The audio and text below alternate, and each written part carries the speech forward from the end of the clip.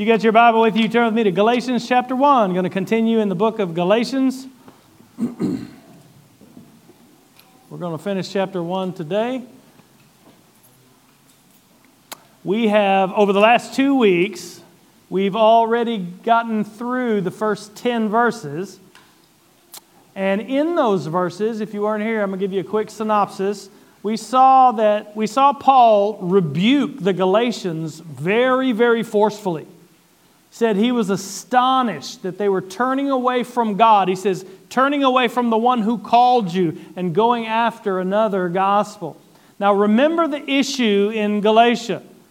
After Paul and Barnabas established the churches and ministered to the churches there in his first and second missionary journey, teachers had come into those churches, false teachers claiming to be Jewish Christians from Jerusalem.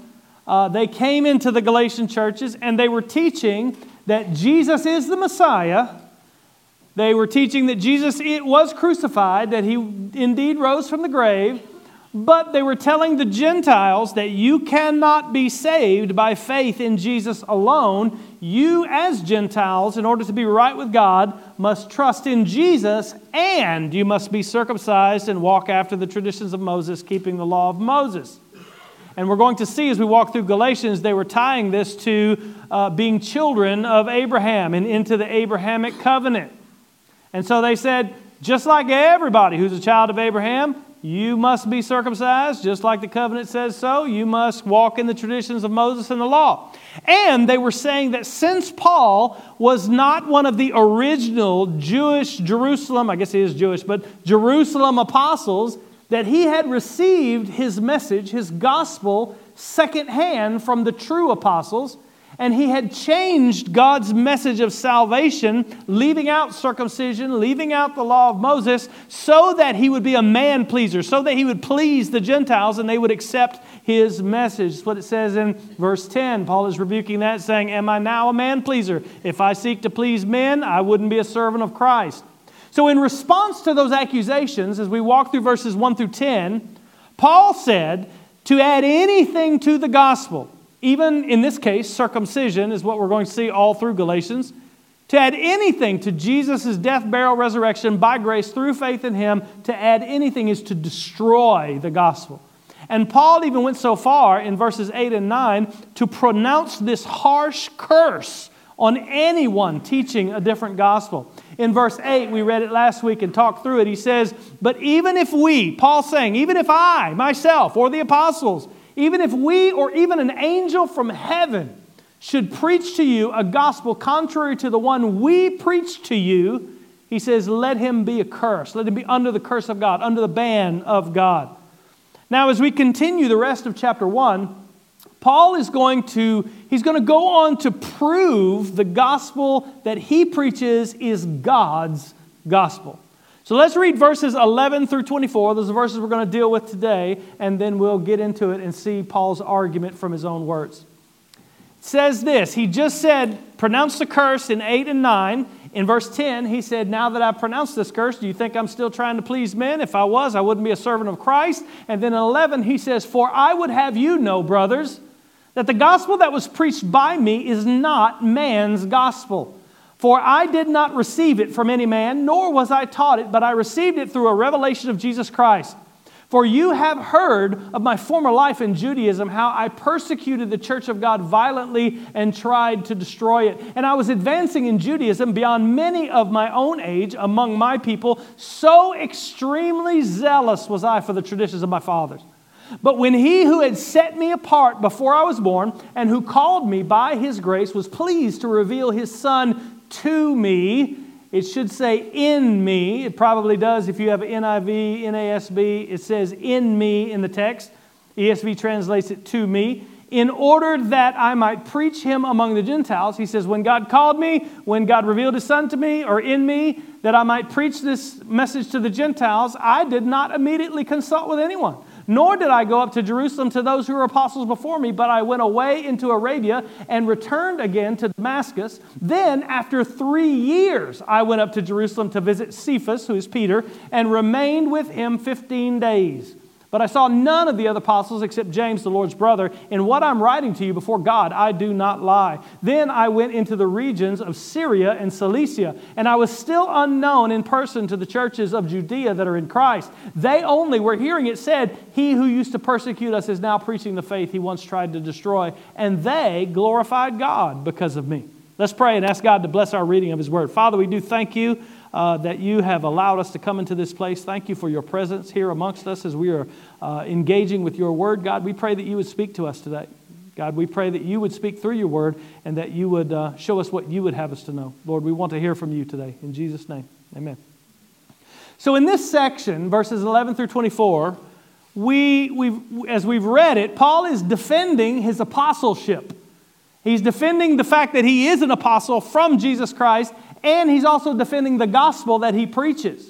And he does this by showing his conversion and the early years of his ministry. And what we see here is really the proof and the power of God's gospel in the life and the preaching of Paul. So first, in verses 11 and 12, I want to point you to Paul's thesis. This is kind of, 11 and 12 are really the thesis statement that runs through really verse 10 of chapter 2. So this is what he's going to be proving all the rest of chapter 1 and the first 10 verses of chapter 2. He says, I would have you know, brothers, that the gospel that was preached by me is not man's gospel. For I did not receive it by any man, nor was I taught it, but received it through a revelation of Jesus Christ. And to prove that thesis, he's going to walk through his conversion, his calling to ministry, and the early years of his ministry. So when Paul says, as he had just said in verses 8 and 9, that if anyone preaches another gospel than the one we preach to you, then they're to be accursed, he's not being conceited, he's not being prideful, or he's not seeking followers to himself. He's saying this because he received the gospel directly from Jesus Christ. We read it in Acts chapter 26 last week. We saw it when we studied Acts chapter 9 on the road to Damascus. Paul was chosen and empowered personally to be an apostle of Jesus Christ by the risen Jesus himself. And that is the mark of a true apostle, to be commissioned and sent by the risen Christ.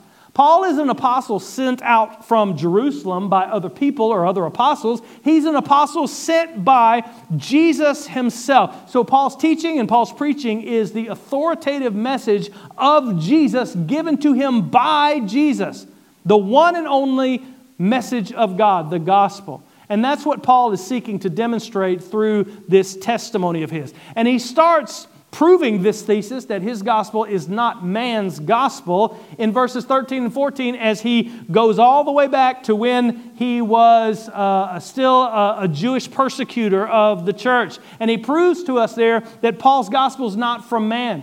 He says, you've heard of my former life in Judaism, how I persecuted the church of God violently and tried to destroy it. And I was advancing in Judaism beyond many of my own age among my people. So extremely zealous was I for the traditions of my father. Paul begins by proving that it wasn't by man or through man that he received the gospel. And he says this by showing us that there was nothing in his religious background or his Jewish background that could account for the transformation that had happened to him. He was a persecutor of the church. He was zealous for the traditions of Judaism, the traditions of his fathers. Having just gone through Acts before we got to Galatians, we're already well aware of how Saul of Tarsus persecuted the church. He went from house to house in Jerusalem, seizing Christians and dragging them off to prison in Acts chapter 8. He was bent on destroying the church. His mission in life was to stamp it out. And at the same time, he was advancing in Judaism, meaning he was gaining prominence. He was gaining status because of his knowledge and his learning and his devotion to the law. He was a rising star in Jerusalem, the student of Gamaliel. Paul was zealous for his religion. And Paul thought, as we looked at it in Acts, Paul thought that it was God's will for him to destroy the church. There's no evidence in Acts or in any of Paul's letters that he had a guilty conscience when he was doing this, or he didn't appear to have any self-doubt or any second thoughts or any conviction about what he was doing. He was happy. He was successful. He was moving up in his world and had no reason to change. And as he persecuted the church, there can be no doubt that he was well aware of what the church was teaching. That's why he was persecuting them. He knew the facts of what Christians said about Jesus. He knew that they said he was the Messiah. He knew that Jesus was crucified, of course, but he also knew that they said he was risen from the dead. And still his heart was set to destroy the church and rid the world of them. He wasn't convinced by their arguments. He wasn't lured away from Judaism by any person. It was God who intervened in Paul's life, not man. He says this was going on, and in verse 15 he says, "But when he who had set me apart before I was born and who called me by his grace was pleased to reveal his Son in me in order that I might preach him among the Gentiles, I did not immediately consult with anyone." Do you see Paul's testimony here shift? It shifts away from what he was doing and what he had done and the greatness of his Judaism and his zeal for God in persecuting the church. It shifts away from what he was doing to what God did. The change in Paul was not gradual. It was not with long periods of thinking and pondering and weighing arguments. It happened in a moment, without warning. God had set him apart. God called him by his grace. God revealed the Son in Paul. God had a plan for Paul. When Paul says that God set him apart before he was born, he's speaking in the same way that God called the prophet Jeremiah and the same way that Isaiah speaks of the suffering servant being called. In Jeremiah chapter 1, verse 5, he says, "Before I formed you in the womb, I knew you, and before you were born, I consecrated, set you apart. I appointed you a prophet to the nations." Just as the prophets of old were chosen and miraculously called, Paul says in verse 15, God chose me to be his prophet to the Gentiles, to be his prophet to the nations. Paul was in a long line of prophets set apart for God, and his mission to the nations, to the Gentiles, is the culmination of God's purpose for all of the prophets in the Old Testament, for his mission. So this great and accomplished Jew, one who was devoted to the law, one who was keeping the traditions of Moses, one who was actually more committed to living according to the law than any of his peers at the time, he says that he was called to salvation by the grace of God alone. Not any law, not any mixture of law keeping and grace. This one who would far surpass any of the Jewish people that were in Galatia now, telling them about how they needed to keep some laws in order to be saved. He said, I was doing more than any of you people are. But it was grace that saved me. Paul is saying to the Galatians, the gospel that I'm preaching to you, Galatians, is the same gospel I have experienced. I'm a better Jew than any of these guys are. But it was by grace that I am saved, and by grace I'm preaching you to be saved. This Jewish lawkeeper was transformed and turned from his self-righteousness by the grace of God alone through faith in Jesus Christ. And this only happened because God revealed his Son in Paul. Verse 16. Now we know when this happened, it was Acts chapter 9, road to Damascus. Jesus appeared to Paul in blinding light. But it wasn't just the light of Jesus shining on the outside of Paul's skin that transformed him. It says Jesus was revealed in him. Now the ESV is trying to smooth this out. The interpreters take this to mean it is the event that happened on the road to Damascus, and indeed it is. But the text literally says, in me. If you have an NIV, a New American Standard, Holman Christian Standard, King James Version, they all say in me. That's the proper translation. Paul's conversion took place within him by the power of the Holy Spirit who brings dead sinners to life. And make sure you see this. God didn't just make known to Paul a plan or a philosophy or a doctrine. Paul isn't preaching to the Galatians just a theological philosophy or an alternate belief system or a new worldview. God revealed a person in Paul. God revealed a person to Paul as well. Jesus Christ. Salvation is receiving a person. It's not converting to a new belief system. Well, I guess it is, but it's receiving a person in your soul. The risen Christ by the Holy Spirit entering into you and causing you to be born again.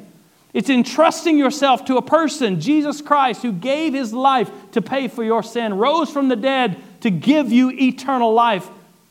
Paul says this grace that I've experienced in the salvation that God has called me to preach to the Gentiles, he says it's in order that I tell you. This is why it happened. Verse 16, you see it?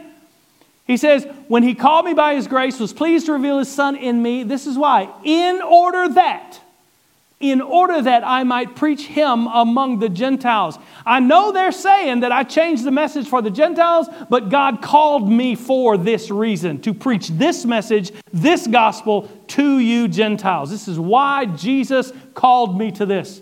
Paul's gospel was not given to him by any human being. It was given directly from Jesus by revelation. Now, Paul's conversion may seem a lot more spectacular than yours might. But your salvation is no less miraculous. God revealed himself in your heart as well. God brought the gospel to you in power and by the Holy Spirit if you have been saved. And he applied that gospel to your heart and he transformed your life if you've been born again. This is the grace of salvation. And though in all of our cases, God probably did use parents or teachers, a pastor, a Sunday school teacher, a friend to give you the gospel, it was God alone that saved you. It was God alone that transformed your heart by the power of the gospel. That's what the gospel does. It is the power of God unto salvation. Jesus transforms hearts by grace alone through faith. And Paul goes on to prove that not only did his gospel not come from man, but it didn't come through man. He shows us here that he didn't receive instruction from any other apostle even after his conversion. The end of verse 16, which we've already read, says, in order that I might preach him among the Gentiles, I did not immediately consult with anyone, nor did I go up to Jerusalem to those who were apostles before me, but I went away into Arabia and returned again to Damascus. He says, when God revealed his Son in me and called me to preach to the Gentiles, I didn't go consult with anybody in Jerusalem. I didn't go consult with any apostles. Instead of going to Jerusalem, he went away to Arabia. Now, Arabia here is not the deep desert of the Arabian Peninsula that you know today. It was part of the Nabatean kingdom, which is just east of Israel. Here's a map of it. This is from Biblical Archaeological Society. And it shows you the kingdom, the Nabatean kingdom, which Romans called Arabia. And you can see that it stretched up very close to Damascus. It would have been easy for him to leave Damascus, go preach there, come back to Damascus, and that's exactly what it is. So after his conversion, he preached in Damascus. We saw that in Acts immediately. Then he went away to Arabia and preached there, then came back to Damascus. Now you say, how do you know that he was preaching in Arabia? Well, we know that because when he returned to Damascus, the king of the Nabatean kingdom, Aretas was his name, was seeking to kill him. Paul says that in 2 Corinthians 11. He says at Damascus, the governor under King Aretas, who is the king of the Nabatean kingdom at the time, was guarding the city of Damascus in order to seize me, but I was let down in a basket through a window in the wall and escaped his hands. That's the basket episode that we saw in Acts chapter 9 when we read about that. Why did King Aretas want him dead? Because he'd been preaching the gospel and stirring up the people in Arabia just like he'd done in all the other cities that he went to. So without any contact with any other apostle, he was already preaching to the Gentiles immediately after his conversion. In fact, he says it wasn't until 3 years after his conversion that he finally went to Jerusalem. You see it in verse 18? Then, after 3 years, he'd been preaching to Gentiles for 3 years. After 3 years, I went up to Jerusalem to visit Cephas, Peter, and remained with him 15 days, but I saw none of the other apostles except James, the Lord's brother. And what I'm writing to you before God, I do not lie. Then I went into the regions of Syria and Cilicia. So he says, 3 years later I went to Jerusalem, but he says, when I went there, I only saw Peter and James, the Lord's brother, and I only stayed there for 15 days. He wasn't there long enough to become a disciple of Peter or absorb the whole counsel of God from Peter and the other apostles. And after this short, brief visit to Jerusalem, he says, I went away to Syria and Cilicia. We saw that in Acts chapter 9, verse 30. Cilicia is the province where Paul's hometown was, Tarsus. They were sending him back to Tarsus. And in Tarsus, in Cilicia, that's where Paul stayed for almost a decade until Barnabas found him and brought him to the church at Antioch to help with the church there. We saw that in Acts 11. In fact, if you look at the next verse in chapter 2 of Galatians, chapter 2, verse 1, it was 14 years after his conversion that he finally went to Jerusalem and had any prolonged contact with the apostles. And he had such little contact with Jerusalem during this time that the people of the Judean church didn't know him by sight. It says in verse 22, and I was still unknown in person to the churches of Judea that are in Christ. They only were hearing it said, he you used to persecute us is now preaching the faith he once tried to destroy, and they glorified God because of me. Now they knew of him. They knew of the great Saul of Tarsus, the great persecutor of the church, but they didn't know him by sight, technically is what it says. He hadn't been there in years. They only knew the story of this great persecutor of the church who'd been converted, transformed, and was now preaching the faith he once opposed. But Paul says to the Galatians, you're listening to these Jewish Christians telling you all these things. He said, but the Jewish Christians in the Judean churches were glorifying God because of me. They weren't complaining because of what I was preaching or saying that I had changed the message. They were glorifying God because this happened. And the reason was because just like all of the Jews, just like all of the Gentiles, just like every person who has ever been born again, Jesus saved Paul by grace alone and nothing else. The point Paul is making in this extended argument to show that the gospel is not from man but from God, his point is not that his gospel is different from the apostles' gospel. In the next section of Galatians, we're going to see he's going to prove it's the exact same gospel. His point is that he is proving he is an independent witness of the same gospel that has been preached in Jerusalem. And he's commissioned by Jesus Christ. His point is that neither his mission nor his message came from man, nor was it guided or influenced by man. He informs the Galatians and us that this is God's message. This is God's gospel. And regardless of what anyone says, it is the truth of God. And that is why Paul is fighting so hard in chapter 1 and all through Galatians actually. He's fighting so hard to make sure nothing is added to the gospel among the Galatians. Make sure they're not listening to these people who are adding things to the gospel. Make sure the people that are teaching these things know that they are accursed, he said in verse 8 and 9.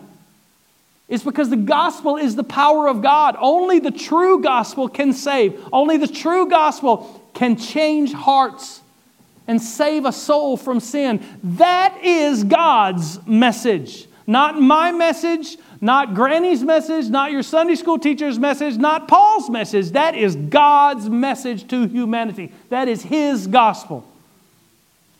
Listen, today I don't know what you're living for. I don't know what you're putting your hope in. But regardless of how religious you are or how moral you are living, according to Scripture, doesn't matter what you're doing, what works you have, what ceremonies you're doing, what religious things that you're doing, according to Scripture, unless Christ is revealed in you, unless you've been born again by the Spirit of God, trusted in Jesus, the Bible says you are an enemy of God, separated from Him by your sin. And there is no behavior modification, no religious works, no reforming of your life, no turning over a new leaf, no making a new commitment, no anything that can change that. There is nothing you can do. Without Christ, you are a criminal before God's law trying to bribe the judge with good works and right behavior.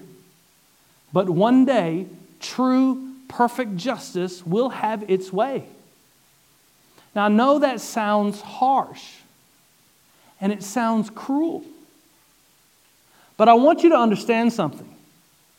If God is holy, like the Bible says He is, and sin is as wicked as the Bible says it is, God would be right to condemn you and stop your heart and at this moment and cast you from His presence forever. It would be righteous. It would be good. It would be holy. It would be just. And all of creation and all of the angels in heaven would praise God's glorious goodness and righteousness if He did so. I got saved when I was 29 years old. When I was 11 now, I walked an aisle, prayed a prayer, but I didn't trust in Jesus until I was 29 years old. And it is just the mercy of a benevolent God that allowed me to live in rebellion to Him, breathing His air, living on His planet without destroying me for my sin. And if He would have done so, if He would have destroyed me in my sin before Christ saved me, if He would have destroyed me and cast me into hell for all eternity, the angels in heaven would have glorified His goodness for doing so. It would be right. But that's not what God did. God so loved the world that He gave His Son to take your place. His Son to receive the punishment that you and I deserve, to pay for your sin by His death on a cross and by His life and His resurrection to raise you to eternal life.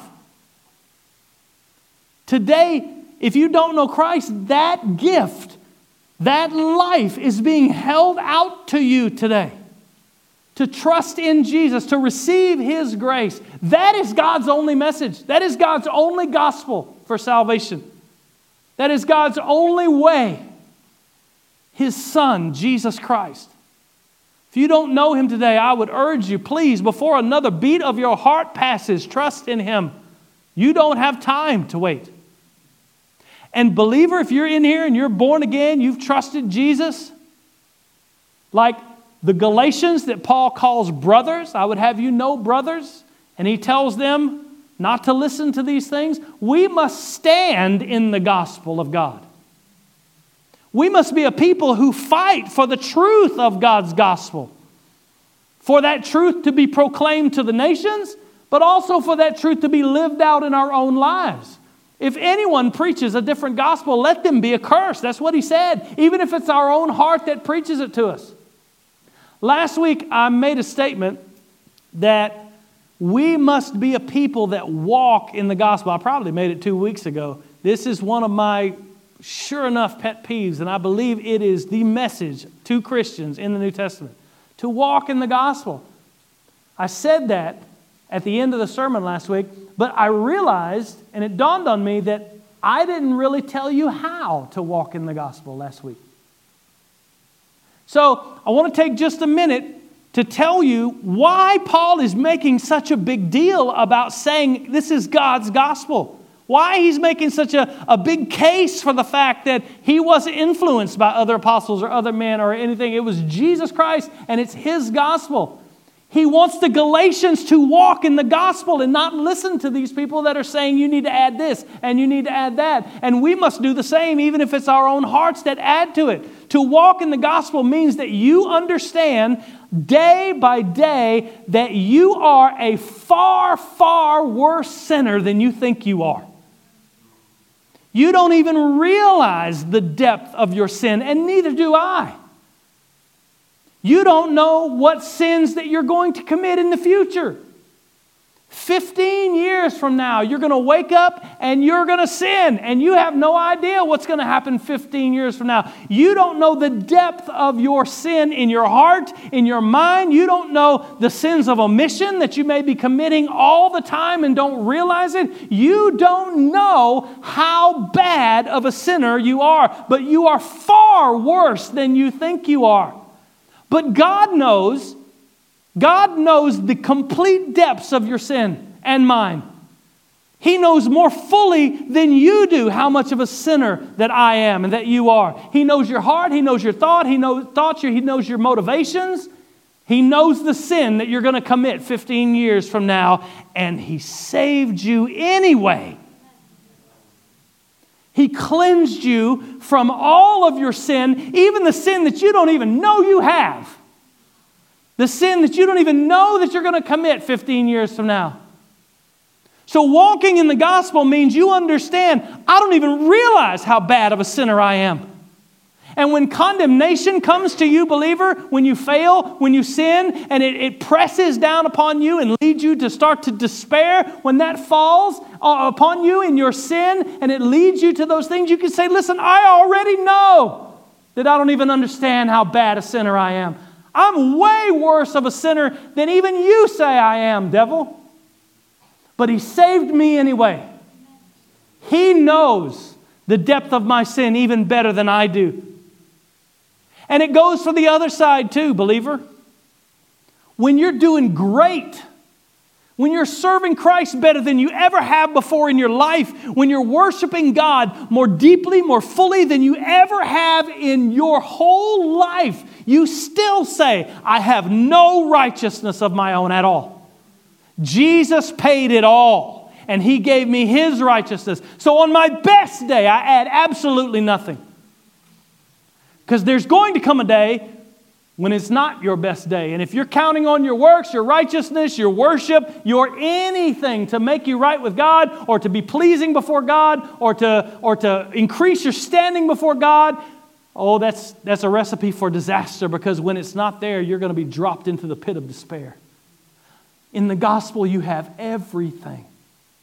In this life, we are growing in holiness. If you're lost today and you hear me saying, yay, we got the gospel, I can sin all I want to, that means that you're lost and you're going to bust hell wide open when you die.